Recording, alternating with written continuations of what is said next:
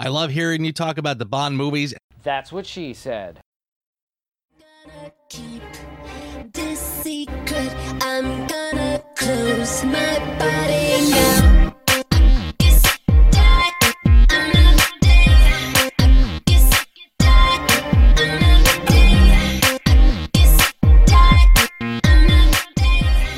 Hello and welcome to another episode of That's What She Said here on the Intrepid 007 podcast. I hope you are doing well. And I hope that you're prepared for Die Another Day. Are we really? Yeah. We are finally at the last Brosnan film, and it is not one of my favorites. It's not one of my wife's favorites. It is one that I've actually been loathing doing for a long time. I wanted to skip it, and I wanted to maybe move on to something else, but let's, bite the bullet and get right into it. Die Another Day, released in 2002, is the final chapter in the Brosnan era. Now, it had a lot of issues. It was right before MGM and Eon started having some legal issues. There's a lot of special effects in this one, and we get right into it in the pre-title sequence. Pre-title sequence, what can I say about this? It's bad. Like this would happen, is the notes I have here from my darling wife. Did they surf all the way from England?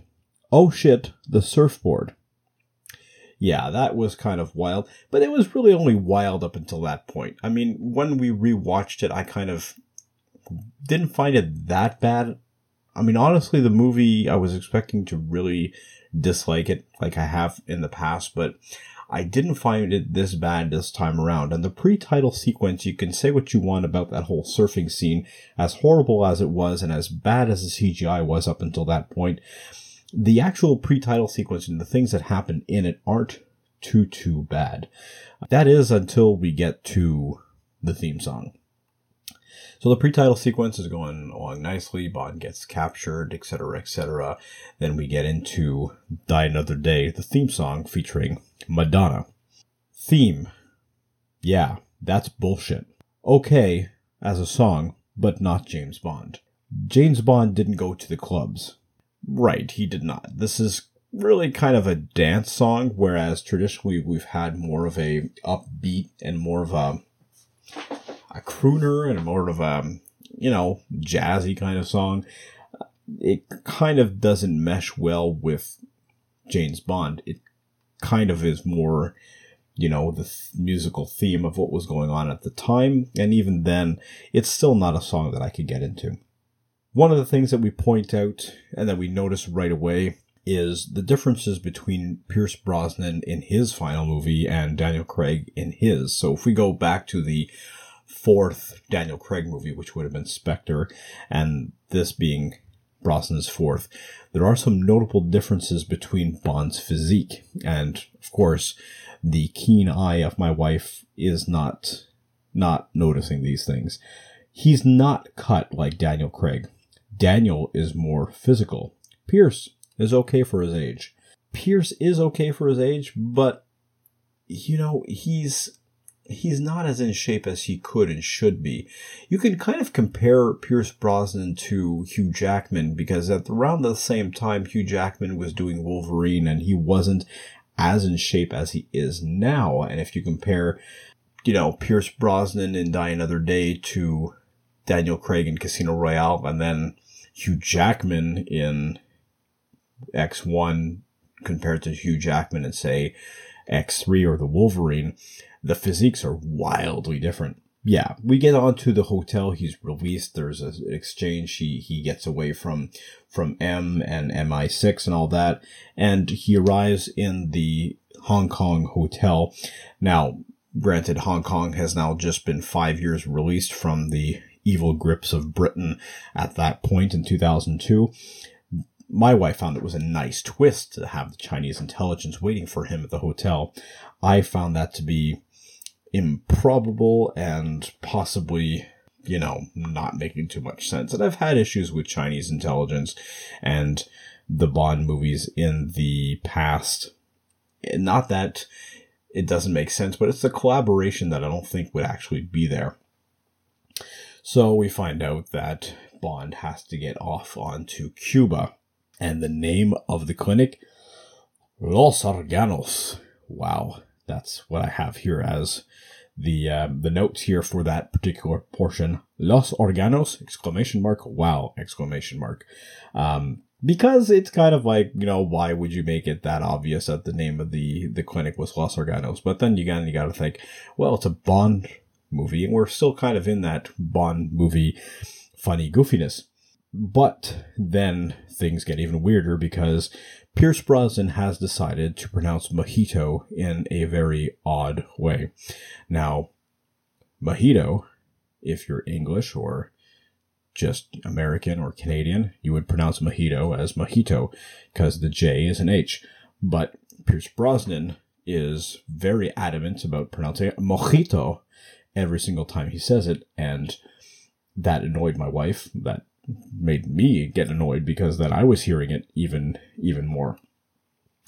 And, in the context of coronavirus and COVID-19, Halle Berry just drinks right out of his glass, like without even a second thought. The dialogue is kind of bad in that whole situation, and as much as Halle Berry is an attractive woman and the way that she kind of walks out of the water, first of all, it's super exaggerated. Like, I'm going to take it just a side note here because my wife didn't really comment on it because, she does think that Halle Berry is an attractive woman. I'm not taking that away from her. Halle Berry is a beautiful woman. She has a beautiful walk out of the ocean, but it's super exaggerated and unnecessary. She is just like flaunting it way too much in a good, bad way, but like over the top. Like, this is supposed to be an NSA agent. She's supposed to be super professional, and she is like, I think she might have started the whole twerk craze in 2002. The love scene was gross. Where did she get fruit and a knife and then they spit in each other's mouth? This is the best description of what happens next once they, get into their hotel room or whatever. That was really, really bad. Once we get through all that, she leaves and Bond continues on. He works his way into the Los Organos facility. He finds Zhao is hiding out there. And you notice that all these like major plot points are things that my wife glosses over because these are things that kind of do work, and these are things that kind of actually move the story along and are believable and, are kind of not points where you stop and say, what the hell is going on here? The mask and all that, and the diamonds embedded, and she thought that was cool that he had the diamond stuck in his face and everything. And yeah, it is cool. The guy's got diamonds stuck in his face. How awesome is that? She's running around there and they're all escaping, and she's in this really flimsy dress, and she pulls out most probably the worst weapon for her to be handling. It looks like it's a, giantly massive Desert Eagle that she's out there shooting. That's kind of what bothered me, because not to say that she doesn't know what she's doing and she doesn't look like she knows what she's doing when she's shooting that gun, but she doesn't look like she knows what she's doing, and she doesn't look like she should be carrying that gun. And also, that particular model of firearm doesn't shout to me concealed carry. Like, where was she hiding that? Was it in her purse? Because you don't see her purse and there's no explanation to that. If she had a small Beretta strapped to her thigh, totally believable. If she just pulled out a 25 ACP Beretta from under her dress and she had a little thigh holster, I'd be like, yeah, that works. Bond is running around with a PPK or, even a little bit of a bulkier P99, but to pull out a whole massive sidearm like that kind of didn't mesh with me. What did mesh with my wife, though, was why did they just stand there like dumbasses not shooting her? Why, indeed. The next scene, or the next set of notes that I've got here is the virtual reality scene is cool for 2002, and it really is. It was a cool way of introducing it. So now we're at the part where we've got we're talking about the satellite that's been launched, and he's explaining, his technology and all that, and obviously, the obvious thing to say here, and this is notes from my wife, is like he could do all that, launch a satellite, and no one would know. Yeah, how is he pulling this shit off? How is he launching a satellite? Elon Musk can barely sneeze without the Securities Commission coming after him. The SEC would go nuts. How is, he can't launch a satellite like this? And I'm using Elon Musk because he's, the modern day Bond villain. How could they launch a satellite and no one would know? He couldn't. Then I've got a note here that something that annoys me out of this movie is there's randomly slow motion in this movie, or like stop animation kind of effects where they just, for no reason, it doesn't help the story, it doesn't visually help anything, it's just bad cinematography. The chase is going to take forever, I assume. And then this is the car chase that we're now inside the Ice Palace, and the two are chasing each other with their cars. Yeah, it is. It takes forever.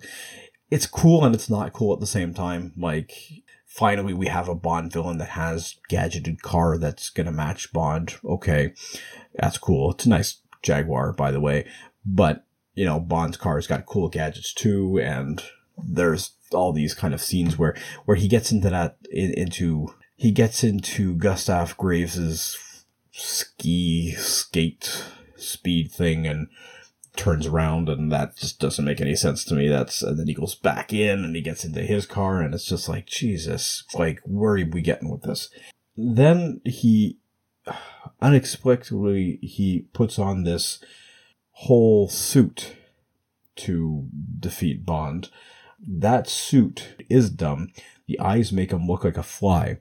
And she specifically mentioned what we say in French, mouche à marde, which means a shit fly. So the flies that hover around defecation.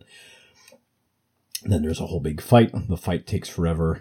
There's a whole fight there's kind of two fights going on at the same time. There's Bond fighting Graves, and then there's Halle Berry fighting Miranda Frost. And we've kind of glossed over some information here and glossed over some scenes.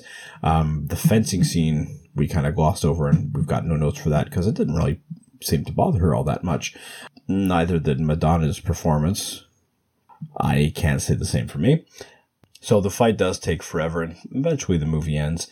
And so we get to that kind of end scene where Moneypenny is trying out the virtual reality, and my wife here mentions, I like the new Moneypenny a lot more than her. I don't like the kissing scene at the end. She's shaking like an old, frightened virgin. It's a better storyline with the new Moneypenny.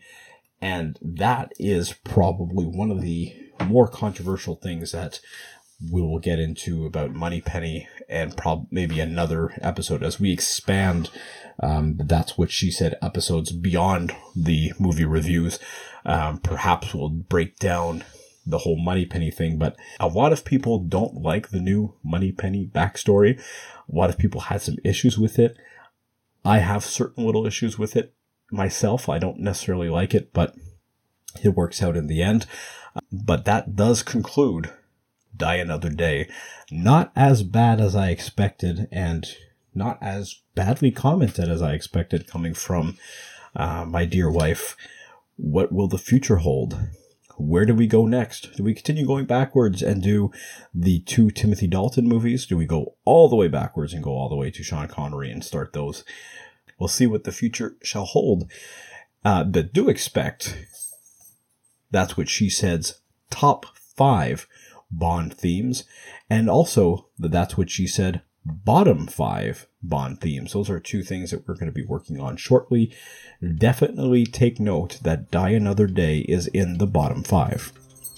And on that note, thank you very much for listening. Take care. And thanks for listening. You can find me on Instagram at 007_intrepid. The same for Facebook.